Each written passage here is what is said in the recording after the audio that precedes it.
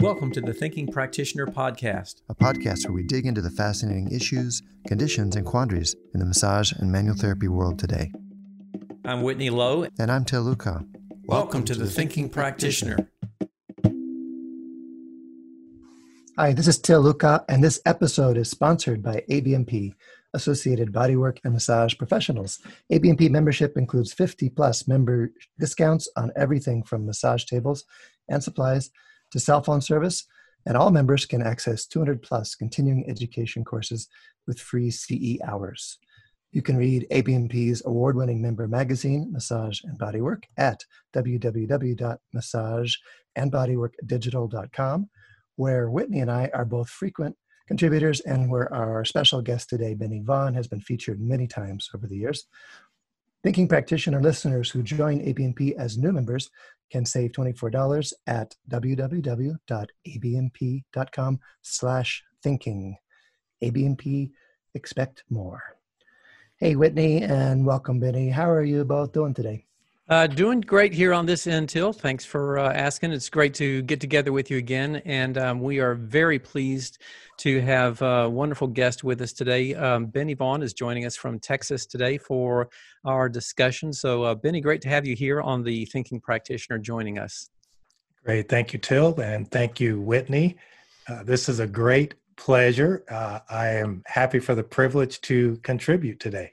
Very good. Excellent. So for our listeners, for the one person maybe listening who's never heard of you before, but for those listeners who aren't as familiar with your background experience, I want you, if you will, just give us a little bit of the whole background. You've been in the massage field for over 40 years, groundbreaking and doing all kinds of things during that time. So if you can give us a bit of a synopsis of your timeline through massage and in the field here.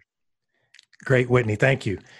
So this is my 45th year doing massage, and 45 years of doing massage, I'm still curious, I'm still interested, and I am excited and thrilled each and every day when I go to my office to work with people.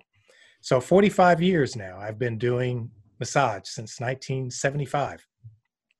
I also am a board certified and licensed athletic trainer, which came after my massage therapy career began. And that happened after my first 10 years in massage therapy. I decided to go back to school and get my certification as an athletic trainer. And for those who may not know what an athletic trainer does, we are charged with the treatment, prevention, and care of athletic injuries. And we often work closely with orthopedists as well as other sports medicine professionals.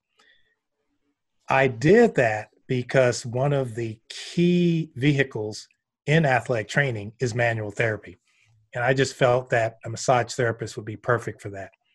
My academic training is in health science education, University of Florida.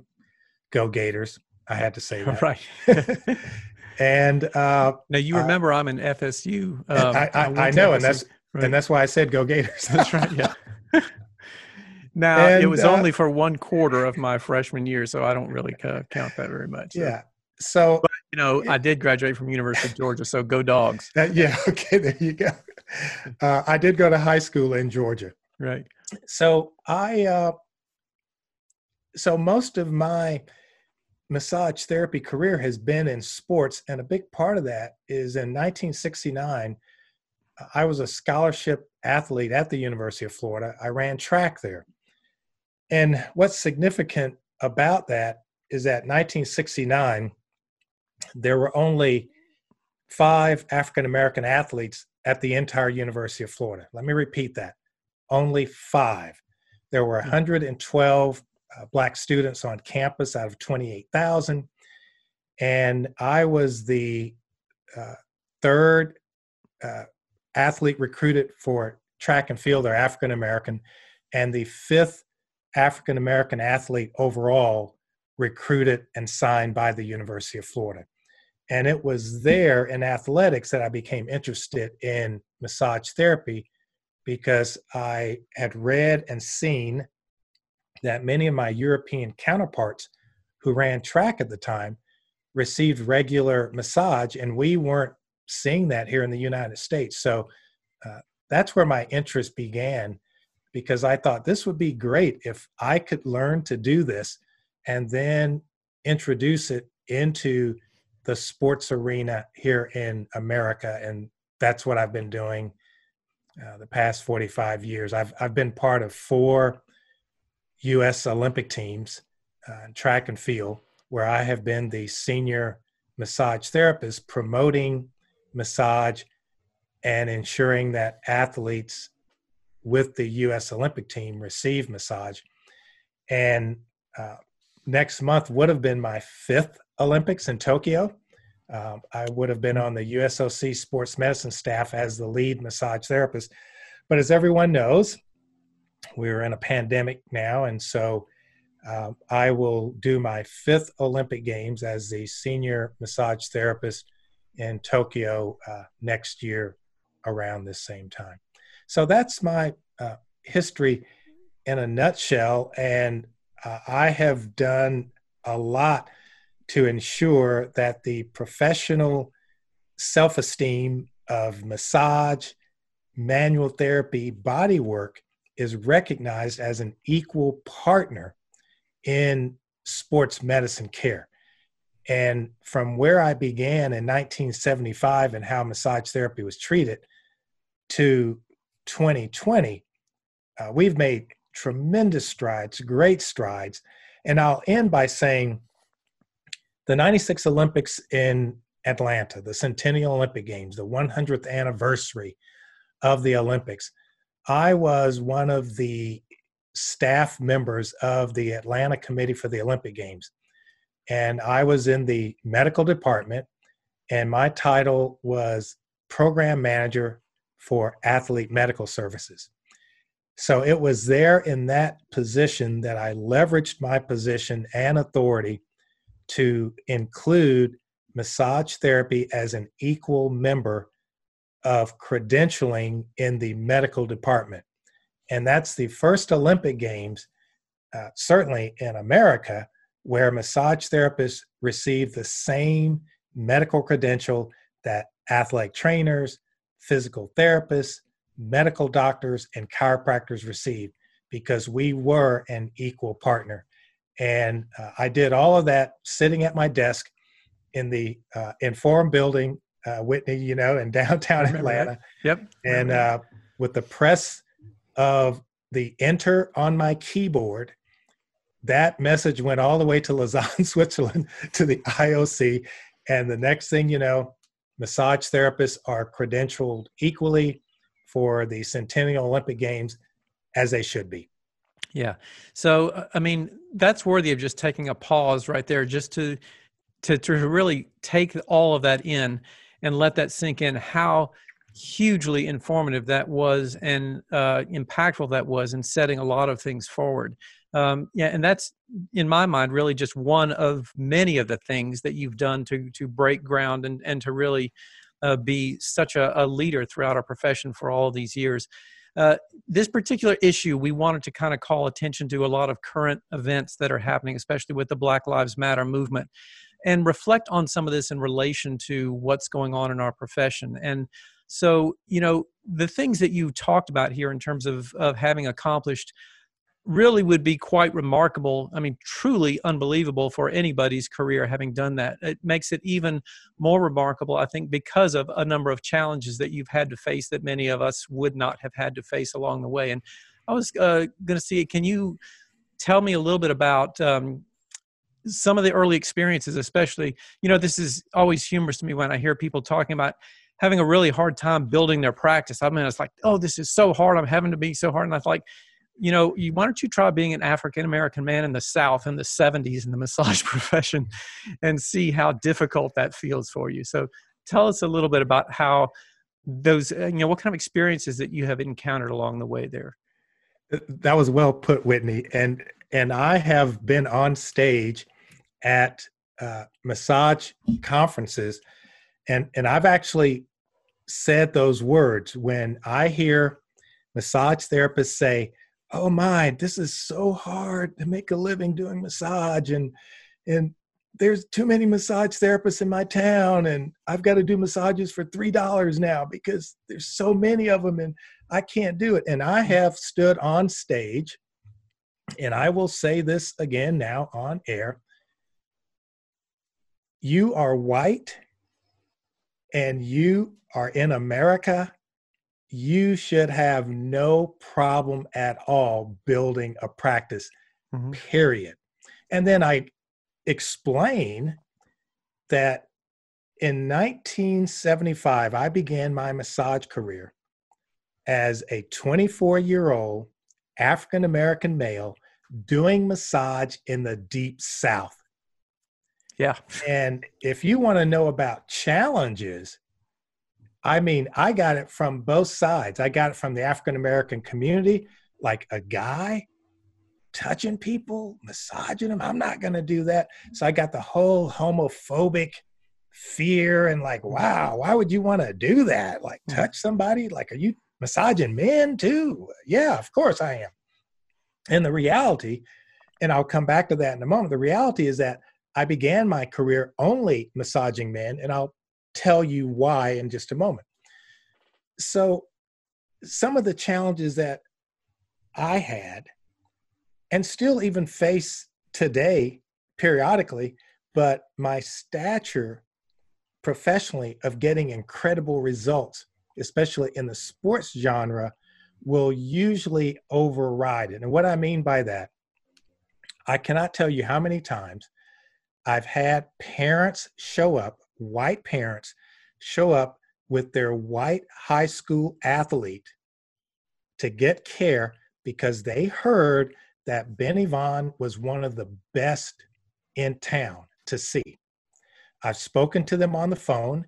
We've arranged the appointment. And the look that I often get when I walk out into the lobby and the parents realize, oh my goodness, this famous massage therapist in sports is a Black man. And the look is just sort of one of amazement, shock. Some try to recover, some don't.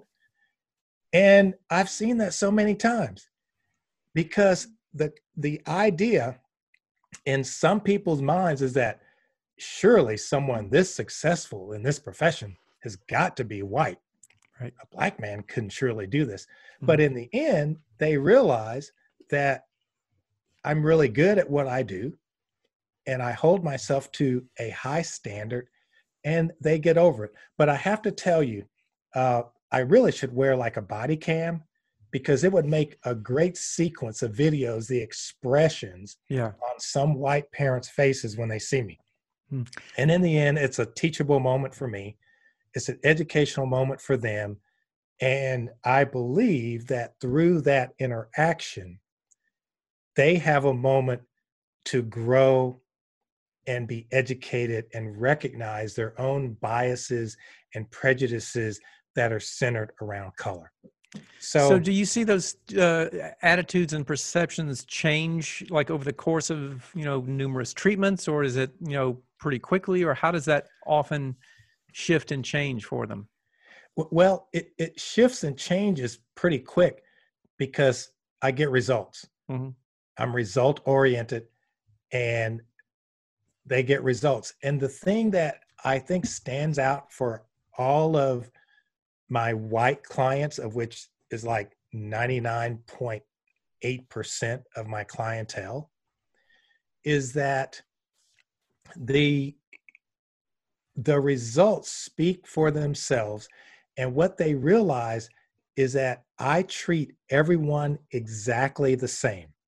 So I can have a pro athlete in my office who's making more money than I will ever see in my lifetime, or I can see a 70-year-old who's on a fixed income, and they both will get the exact same treatment of respect, dignity, professionalism, because in my mind, a hamstring is a hamstring is a hamstring, and it doesn't matter which body it's on. It's a hamstring, and it does the same thing.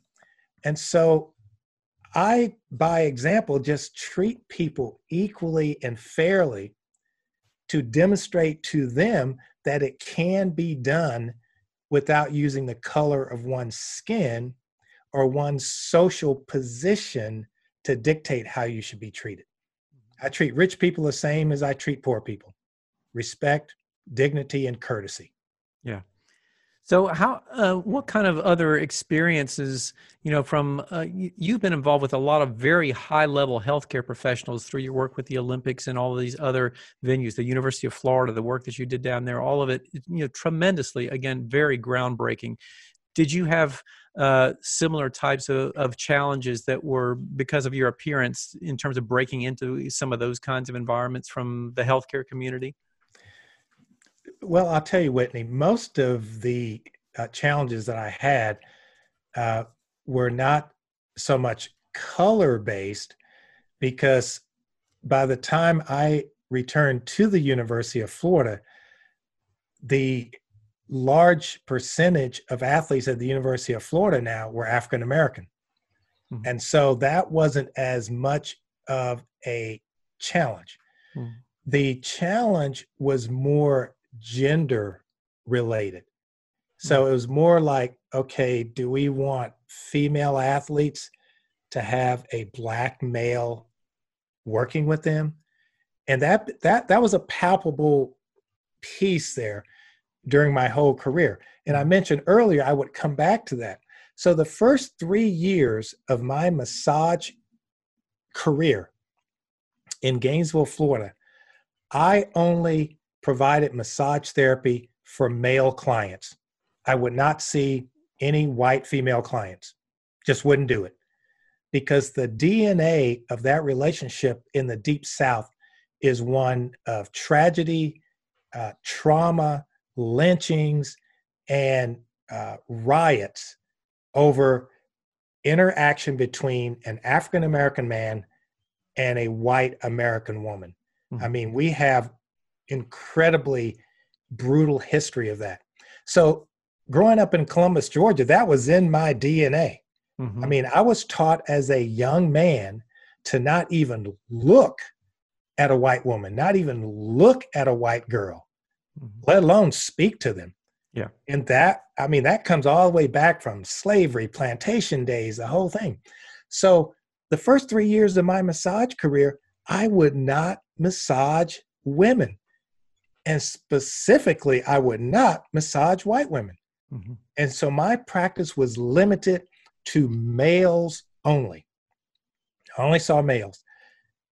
What happened is I kept getting requests from white women who wanted to become clients. Could you see me? Blah, blah, blah. Nope, I only see guys, and there's a female therapist around the corner. She'd be happy to see you. But finally, the request became overwhelming because clients, male and female, were hearing that, wow, this massage therapist really makes a difference with whatever ails you. So I came up with an interesting system. And this is from my life in the Deep South. So I would see a white female client only if they were referred by a white male. So there's my protection shield right there. Mm-hmm. So the husband, the boyfriend, the employer. So that was my protective shield against any accusations, any rumors, or anything that would come up.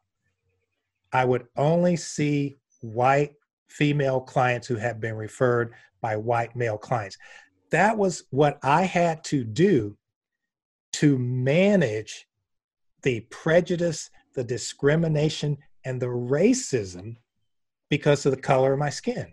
Mm-hmm. And so, frankly, I thought I was pretty brilliant coming up with that. Yeah. Because my practice just like exploded. It just like blew up. Mm-hmm. And now, of course, I don't even have to think about that now. I mean, my clientele is about 50-50, 50% female, 50% male. I have a pretty balanced clientele, and my age range is from, middle schoolers who are brought in by their parents. And of course, the parents are there during the session, all the way up to, I think my oldest client, 92. Wow. Yeah. So, I mean, they're active adults. And so I don't have to be as concerned about that anymore, because my professionalism and my reputation has overridden the racist part of it, because you can't dispute that. You can't come up with something crazy to make that go away. Mm-hmm. And so you can't come up with some story or anything, because the results are demonstrating, man, this guy is professional. He gets things done.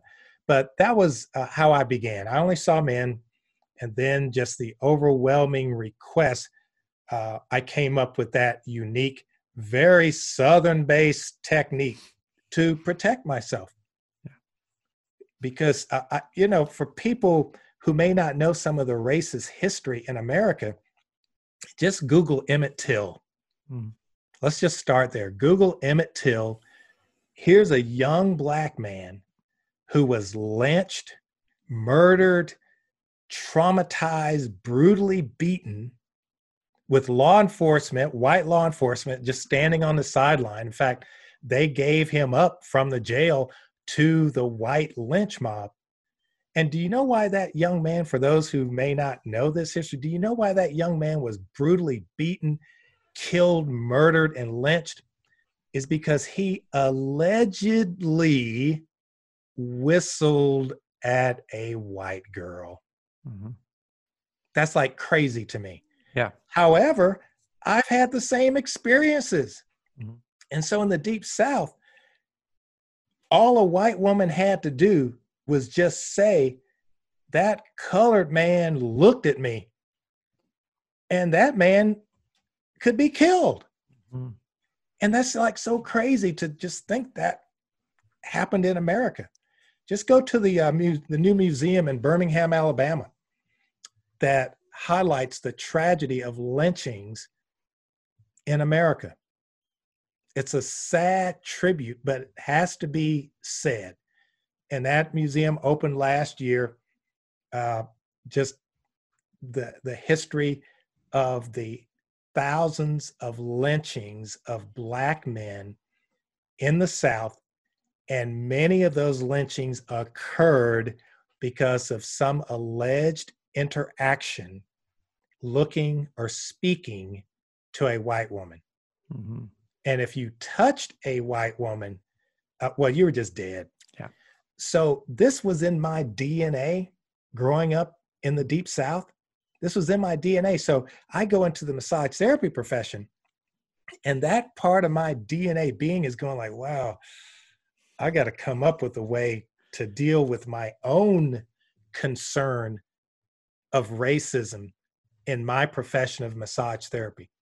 But I have overcome it, and I have overcome it by treating everyone with courtesy, respect, and dignity, and treating everyone exactly the same, the way I want to be treated. And I found that that created many educational moments for me with white clients.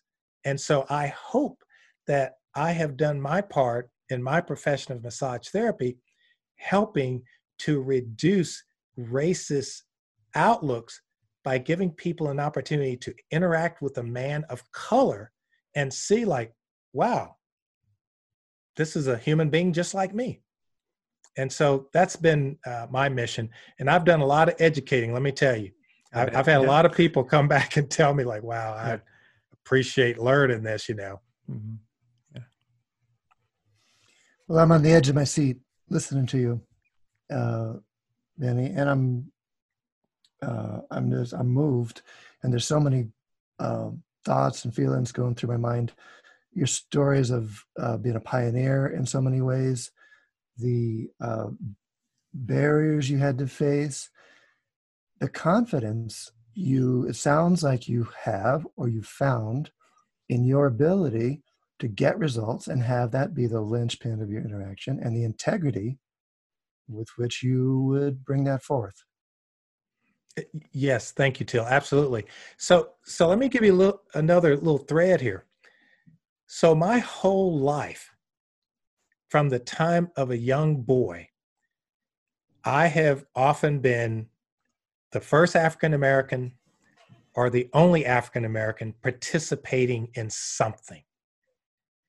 And I had an experience last year at the Ford Museum and in Dearborn, Michigan. And in the Ford Museum, they have the original bus that Rosa Parks was on the day that she decided to not give up her seat to a white man and move to the back of the bus. And the rest is history. So I sat on that bus at the Ford Museum last year. And it was during that time I sat on the bus and I listened to the narration of the Rosa Parks story, which I knew. But at that moment, sitting on that bus, because it was the exact same type of bus that I rode on in the 50s and 60s in Columbus, Georgia with my mother. And so these memories came back of you get on the bus, you go to the back of the bus. And so here I am, a 68-year-old man now, and I'm sitting on this bus and I am suddenly reliving all of these moments of growing up in Columbus, Georgia. And I remember specifically, Till and Whitney, asking my mother one day, why do we have to go to the back of the bus? I was probably 7 years old, because something inherently did not feel right about this. But I didn't have the cognitive wherewithal yet, but I knew, and I asked my mother, why are we going to the back of the bus? There's some seats right here. And I remember my mother jerking my arm so hard, I thought she was going to dislocate my shoulder. And she shushed me and said, don't say anything. That has always stuck in my mind. Mm-hmm. So a turning point for me. So my father was in the Army. He was a mess sergeant. So he cooked for troops. And he taught me a lot about how to survive encounters with white police officers, how to make sure that you survive so that you could move forward. So in 1959, he requested his family to come to his station during a 3-year stint in Germany, Crailsheim, Germany. And in a 24-hour period, I was moved from a segregated society in the States and dropped into an integrated society in a 24-hour period. This was culture shock. I was 9 years old. This was culture shock to me, coming from the deep South. But this was the turning point for my life from that point forward to where I am today. And I can remember my mother sitting us down at the kitchen table once we got to the Army base and explaining to us what had happened. And she said to us, she says, okay, kids. So I had, at that time, I had 2 brothers and 1 sister. And she said, okay, here's what's going to happen, kids. Says, you're going to start school next week and you're going to go to school with white kids. You're going to have white teachers and we're going to live in an apartment building with white neighbors. At this point in time, my eyes must have been as big as saucers because she followed it up and she said, and it's okay. She says, where we are right now, this is okay. Because I thought, oh, surely we're dead now. Ku Klux Klan will be here in a minute. And that was the turning point because during that time, I realized that people of all colors could live together in harmony, cooperate, and no one thought any different of you because of the color of your skin. That was a turning point in my life. So when I came back to the States after 3 years, drinking out of the colored water fountain and riding at the back of the bus was no longer an option for me.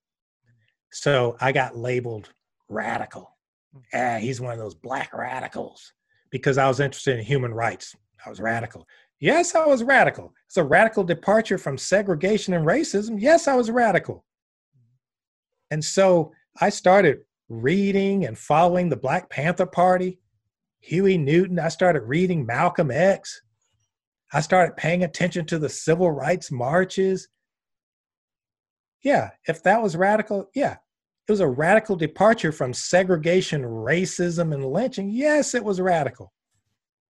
And so that began to shape the way I would go about my life dealing with racism, which was education, letting people know, hey, I'm really not any different than you. And just being truthful. And so I played baseball as a young lad, only Black kid on the team. I have a photo of the team. I'm the only Black kid on the team. I got bused to the all-white high school in 1964, which was the year after the Civil Rights Bill was passed and signed by Lyndon Johnson. So I got bused over to the white high school. Amidst great protest, I didn't want to go. And I endured all the, name calling and this and that, and just all the stuff you have to deal with, threats. I mean, my goodness, I'm in the 9th grade. Like, really? Yeah. Older white men, you got to threaten me? Seriously? Is that look at those little girls going to school in Little Rock, Arkansas with grown adults, white women and white men threatening 10-year-old Black girls who just want to get an education. That's racism at some of its ugliest levels. And I dealt with it. And I dealt with it by educating people that you and I are really no different.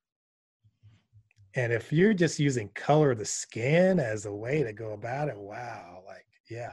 So I still do that today, because even in 2020, I still get that look sometimes, not all the time, when a new client shows up and they realize oh my goodness, this famous massage therapist, African-American man. But what I find is that it's a great moment for them, because they suddenly recognize, oh my, look at me.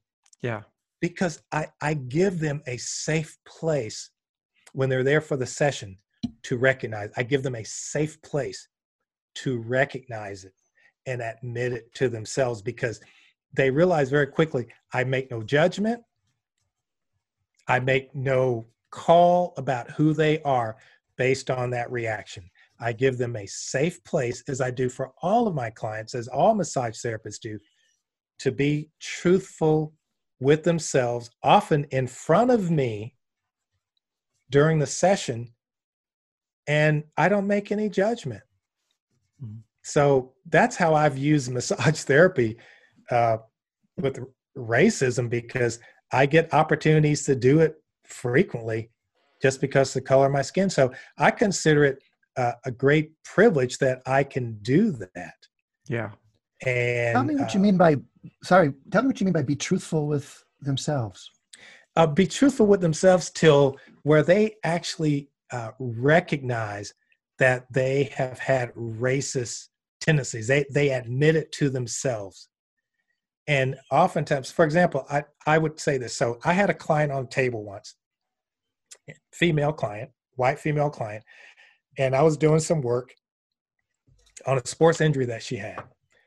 And at one point, she said something about her nails, getting her nails done. And she said to me, she says, yeah, I went over to that chink place, and then she stopped in mid-sentence because she had said chink. And she suddenly remembered, oh my, this is an African-American man massaging me. And I just used a slur, because at that moment, she knew that I knew that she had used the N-word too at some point in time. Mm-hmm. And so she apologized profusely. I told her, I'm making no judgment at all about your character. But what I would encourage you to do, these are my words. I said, what I would encourage you to do is to take this wonderful opportunity to go deep and expand your own potential. Mm-hmm. Because her potential has been limited in her life because of those racist thoughts. And that's what a lot of people who subscribe to racism, I believe they are limiting their growth. They are limiting their potential. They are limiting their opportunities by being racist. And so that's what I said to her. And we've been, good friends, clients. And it was that moment that she realized, like, oh, wow, look at me. Yeah. And I've had other moments with white male clients who've asked me and who have just shared in private in the safety of the massage therapy treatment room that, I've not had much interaction with Black people, certainly not Black men.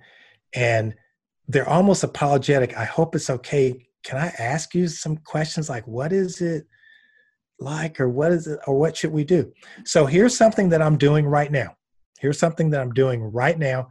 And I started this week doing it. So I thought to myself, given the situation that occurred in Minneapolis with Mr. George Floyd being murdered by a Minneapolis police officer, or former Minneapolis police officer, and the conversations, the protests, and the disruptions that are occurring nationwide and globally, actually, because of that. And I asked myself, what could I do as a massage therapist to contribute to helping to eliminate racism, not reduce it, not manage it, eliminate it. So just set the bar high, and then we'll see how well we do. So what I began this week is I made a list of all of my white male clients, and I have a pretty impressive client list here in Fort Worth, Texas.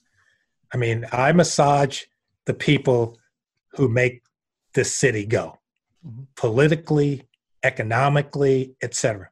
Very wealthy people, very influential people, people who can call the White House, who have the personal cell phone numbers of staffers at the White House. These people are my clients. And so I said, well, what could I do? I've got, executives from Exxon and, that whole deal here in Texas.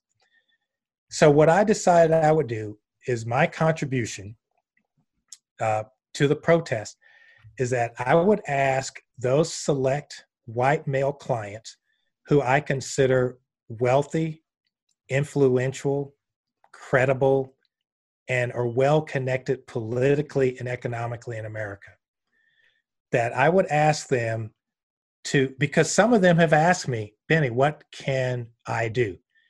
And what I tell them, what you can do is leverage your white male privilege into an actionable step and create some change. Leverage your white male privilege into an actionable step that will create change. Because this is what I believe. If a whole lot of white men start taking action and saying, this is wrong, we're not doing this anymore, it will happen. Mm-hmm. It will happen.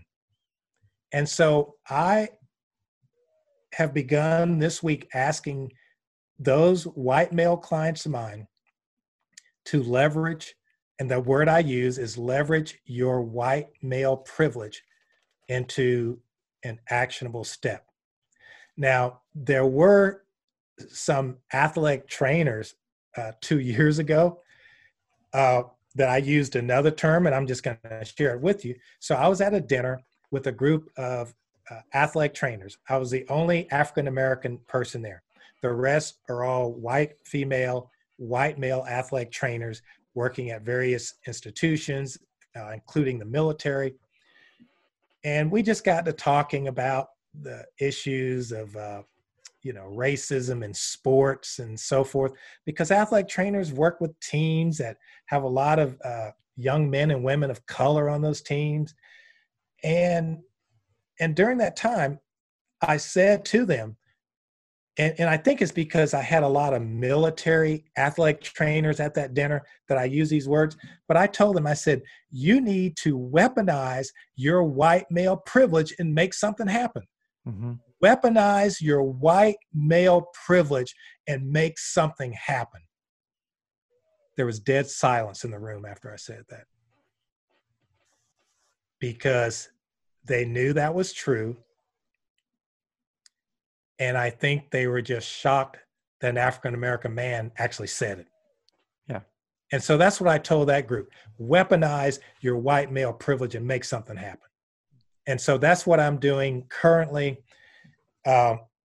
is I'm asking my white male client, and these are all white males over the age of 55 who have been very successful, ultra successful. They're attorneys, they're accountants, they've been with big oil companies, they're worth millions of dollars.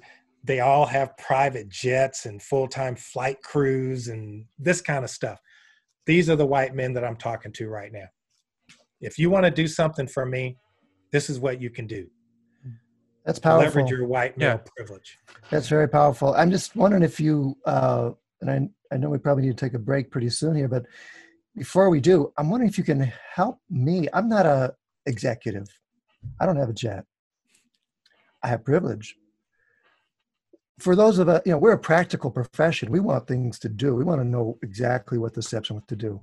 You got any suggestions for us white males about how to use our privilege if we're not in that position you described? Yeah. Thank you, Till. I think that white males who are involved in massage and body work and manual therapy, you're seeing a lot of other white male clients. And I think when a white male client hears from another white male an expansive thought towards racism, I think that may be even as powerful, maybe even more powerful than hearing it from me. Because hearing it from me, it's like, oh, well, you're an African American. Of course, you've got a vested interest in this changing. But if you're a white male with white male privilege, your vested interest is in equality and fair treatment. I mean, that's how it's going to be viewed. When they view it with me and I overcome it, but the initial viewing is that, well, of course, you're a black man. Of course, you're going to say that. So all black men are going to say that. But they won't say that about all white men. So when a white man says it, it carries great power. Yeah. And so you could use your white male privilege from your position of credibility and authority in this profession to another white male, and it will be impactful for them to hear that from you. No, and sometimes maybe more impactful than me, because there's still some suspicion, because their racism might still be preventing them from hearing what I'm saying, because they're still stuck on the exterior. But with you, they won't be stuck on the exterior because you look like them. So now they're going to really listen to your words and your suggestions. So I think that would be pretty awesome if all my white male colleagues did that.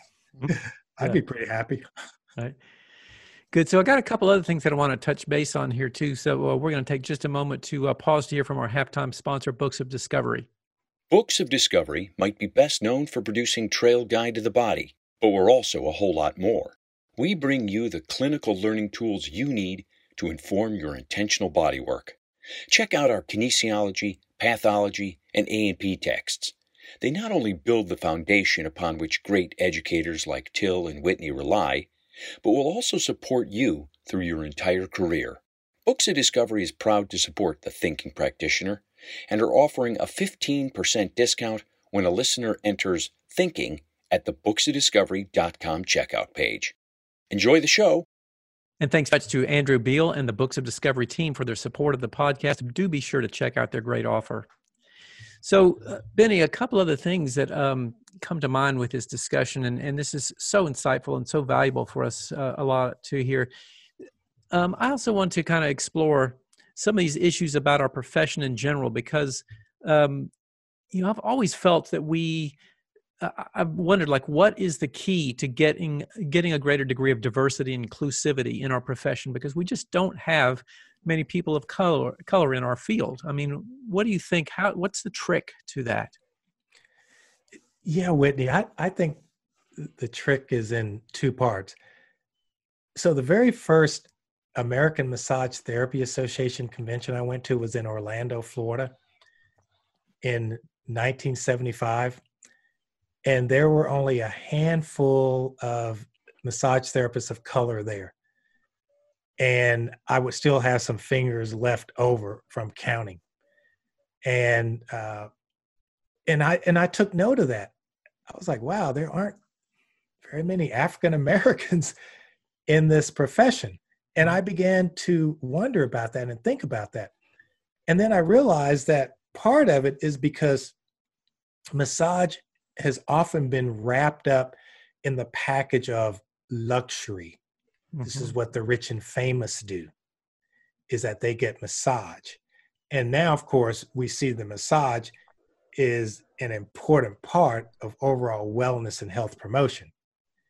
And this is why I was not pleased with the Governor Cuomo, who categorized massage in New York City as a luxury. So massage therapists can't work yet because that's a luxury. No, Governor Cuomo, let me tell you what a luxury is. A luxury is getting dental care. A luxury is getting medical care. A luxury is being able to have a physician that you can call and get health care. That's a luxury that a lot of poor people and people of color can't afford. So why don't we categorize all that as a luxury? But anyway, he categorized massage as a luxury. I disagree with him on that. And it just tells me that the massage therapists in New York will just continue to do more work to educate the governor on that. So that's just an aside. So in the African-American community, in the community of color, massage has always been painted as some sort of luxury deal that, only rich people do this. And so there hasn't been an attraction to receive massage and certainly get trained in it. Mm-hmm. Because of that. I came at it from a sports angle where I saw it as a beneficial, necessary component. And so it was easy for me to be attracted to it. So I think the first way that we attract diversity is to continue to frame massage therapy and body work as a part of healthcare. So the same way that someone goes to school to become a dental hygienist or a chiropractic assistant or a physical therapist or a physical therapy assistant or whatever, we need to frame that massage is on equal footing with this. Mm-hmm. And so I think that would attract diversity instead of it being like, oh, this is like a luxury thing you do. And this is sort of the same as being, a driver or a butler or something, which are all fantastic hospitality careers. So I think it just needs to be framed differently. And then two, I think that the massage associations need to do print advertising in print publications that are read and distributed primarily in communities of color, Hispanic, African American, whatever those magazines are or whatever goes on digital. So much is digital now, and there are people who know more about that. But I think we need to target advertising about career opportunities in massage and bodywork in the areas where diverse communities will see it. Mm-hmm. And so as long as it's in Massage Therapy Journal and ABMP and other professional journals, the only people that are seeing that, of course, are people who are already in it. So I say extend this. I think massage schools and bodywork schools and the Rolf Institute and all these, the myofascial release and everything, advertise in something other than the trade journals. Like I've never quite understood that. Like why are you advertising a school in a journal being read by people who've already gone to school? Now, I can see continuing education, but fundamental school, like, you should be advertising somewhere else to attract people. So find those, and advertise in Spanish, in Spanish language newspapers and magazines, and say, hey, here's a pretty cool career that can serve health promotion and wellness in your community. So that's it. So one of the massage therapists that I took under my wing 3 years ago is Mexican, from Mexico. English is her second language. She went to school here at Texas State University, got her athletic trainer certification, and then attended the Lauderstein Conway School down in Austin, got her massage training. And I got a call from them in Austin, said, hey, we've got a student graduating who we think would fit right in with your facility in Fort Worth. So I interviewed her. She's been with me 3 years. And what we found is that the increase in our Hispanic clientele just exploded, because our Hispanic clientele felt comfortable that they saw someone that looked like them in the facility, and certainly who spoke the language that they were comfortable with. And I took note of that. Like, wow, look how this one massage therapist is influencing her community with the benefits of massage and body work. So I think if we take it to that community to advertise, to have articles about massage and body work in Spanish-speaking newspapers and magazines, African-American magazines and journals, I think that's where it begins. That's how we expand it. Yeah, your idea of addressing this with the schools, I think, is a wonderful idea. And then, as I think about that, having traveled around the country to many different schools and also reflecting on my experience where I went to massage school, the immediate thing that comes to mind is these schools are all white.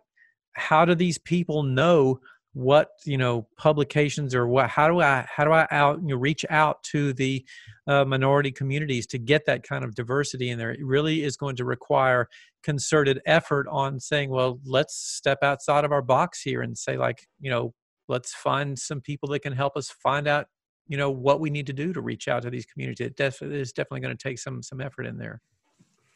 Yeah, go to some Hispanic festivals, go to some African-American festivals, put up a booth there, I don't know, do some seated massage at a place that looks different than you. Yeah.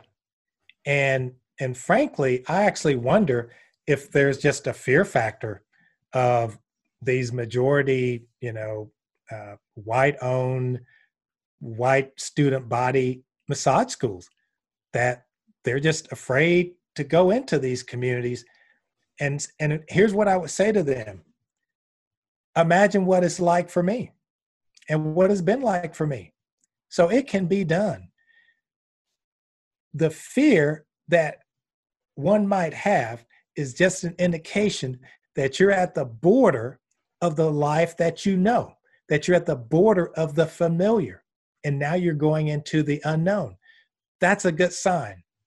You should be fearful, because fearful indicates that you're moving into something new, something that's unknown, where you can make a difference for people. So don't let fear hold you back. Just know that it's just letting you know, I'm at the border of the world that I know. So go to a Hispanic festival. Go to an African-American festival, set up a booth, information, do seated massage. Show people like, hey, this is a great career. Here's what you can do. And I think that people would be surprised at the interest. Well, and an interesting thing about that too is that we are in a climate now where there is a great opportunity for that, because we're seeing a decreasing enrollment numbers in so many schools across the country. So now they're having to look for students in a way that they never had to before. Because I think that's one of the things those of us in the white community are, exposed to quite a lot, is like, well, we haven't had to really work that hard. We haven't had to really go out and try to recruit students from minority places. We haven't really had to think about, yeah, we don't have much diversity in our field, but, oh man, this is great. My school's full. Everything's jolly. Everything's going good. But now we're at a place where there's a lot more economic pressure on many of these schools. And I think they're at places where, the COVID-19 situation has hit the schools hard. They're under much greater pressures now to have to do something. So maybe this is, a beneficial time for all of those things to kind of come together as a perfect storm of, let's talk about outreach for greater inclusion of lots of different communities into some of our educational programs. Because like so many things, I think these things start with education. They start with education, and those plant seeds that they get, percolating up later on. And you're giving me lots of ideas, Benny. I'm thinking of the Hispanic therapists, African-American therapists who come to our continuing education trainings, and how in their way they're moving into what is predominantly a white field, and in the ways that I can, as a continuation provider, support and encourage them to continue their pioneering work, make room for them. That would be like super awesome. And what I would say to massage school owners, bodywork school owners, is that just consider that your attitude economically towards people of color might be racist. And what I mean by that is like, oh, these black folks don't have any money. These Hispanic people don't have any money to pay tuition and go to school, because there's this racist attitude that people of color are also poverty stricken. Mm-hmm. And the media and others have contributed to that because that's all they highlight. Well, let me tell you something. There's some African Americans and some Hispanic families that are rocking it economically. So don't be misled about the human hierarchy that we've created. We've created this human hierarchy, well, if you're a housekeeper, and if you're a cook, if you're a driver, if you're a landscaper, you can't have much money. You need to change that attitude and be willing to offer your training to those communities and discover that they can afford tuition. They are interested in this. You just need to treat them with courtesy, respect, and dignity, and not from a human hierarchy standpoint. Yeah, that's great. That's right. There's, we're probably moving toward our wrap up as well, but, I'm just really struck by something you said back, again, that safe place to be truthful with themselves, and your stories about those moments when clients opened up to you. And I recognize that moment. There's like this intimacy that happens in our work where people do relax and open up. And then your model of coming forward and standing in integrity and standing in confidence about what you offer, lack of judgment. It's not confrontational. It's expansive. You're getting in touch with their potential, you say.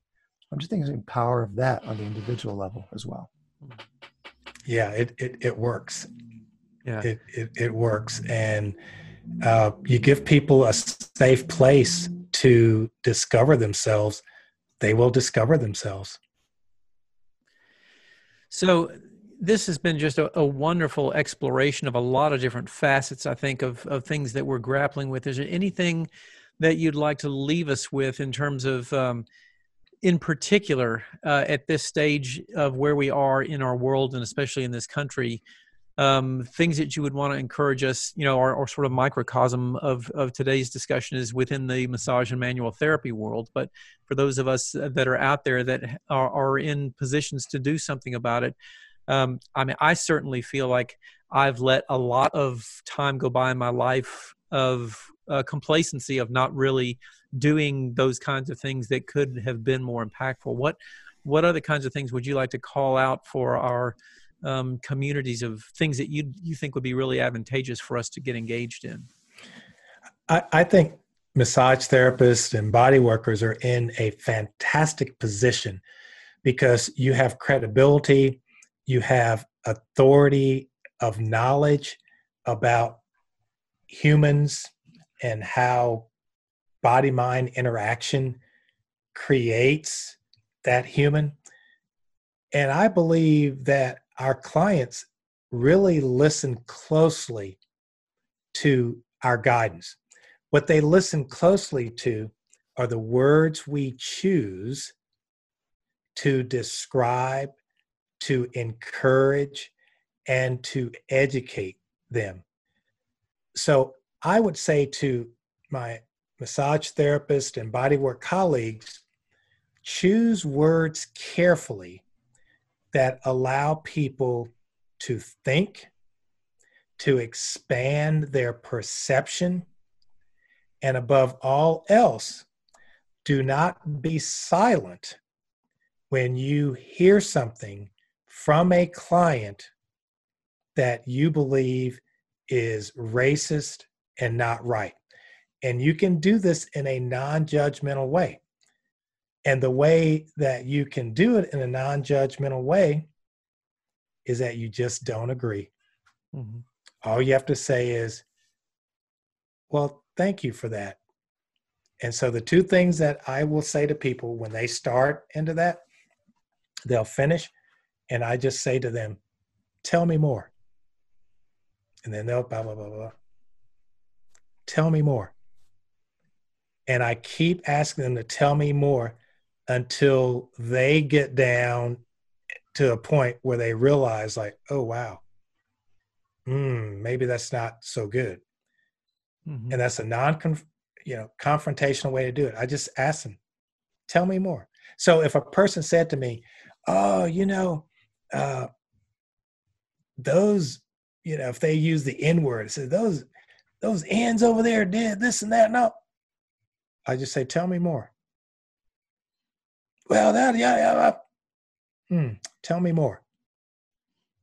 And then at the end of that, if they reach that point where they make the discovery, then I commend them and just say, I agree.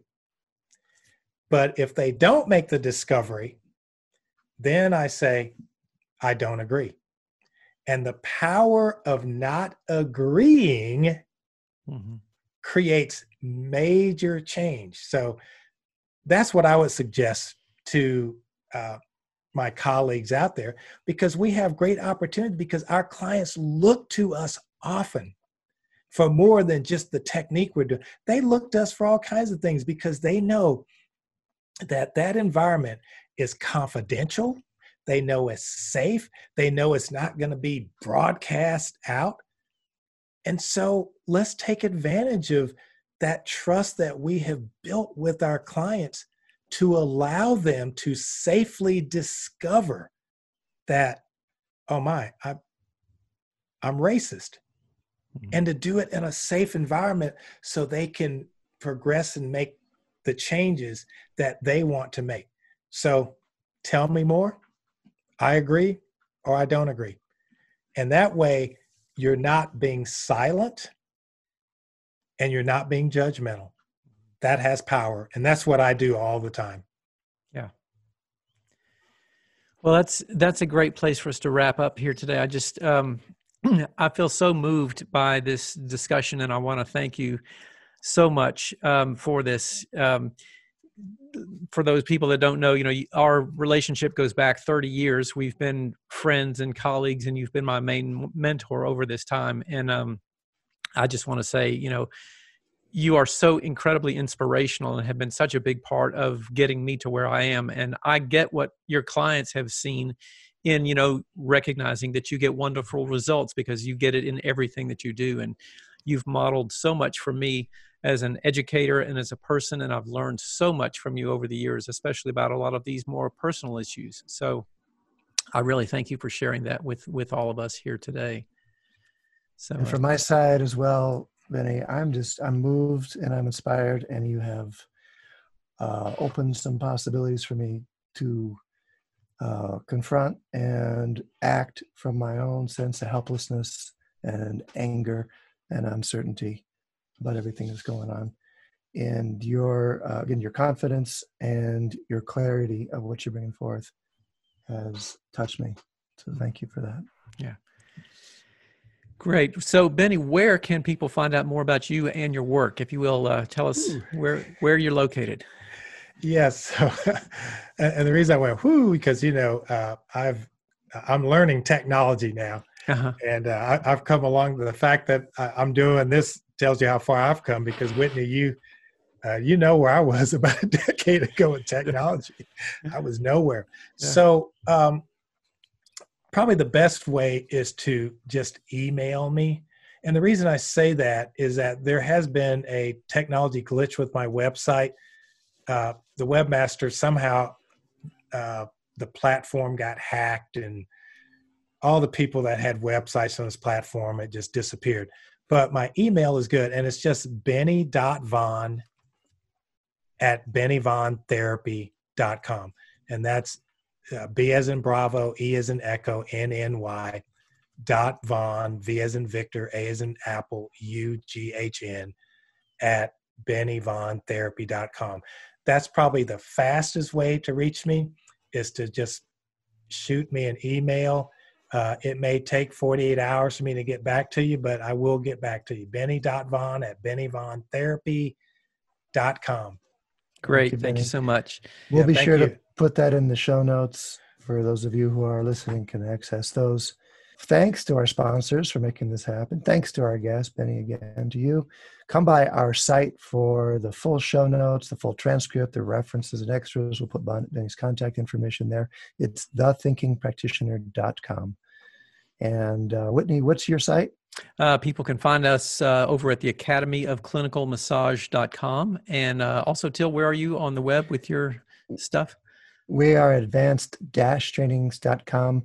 If you have questions, you can email us both at info@thethinkingpractitioner.com, or look for us on social media under our names or thethinkingpractitioner.com. Please rate us on Apple Podcasts or wherever else you listen, and be sure to tell a friend. Hey, thank you both. That sounds great. Benny, thank you again for being here, and we'll look forward to some more discussions next go-round. Great. Thanks, and thanks for the privilege from both of you.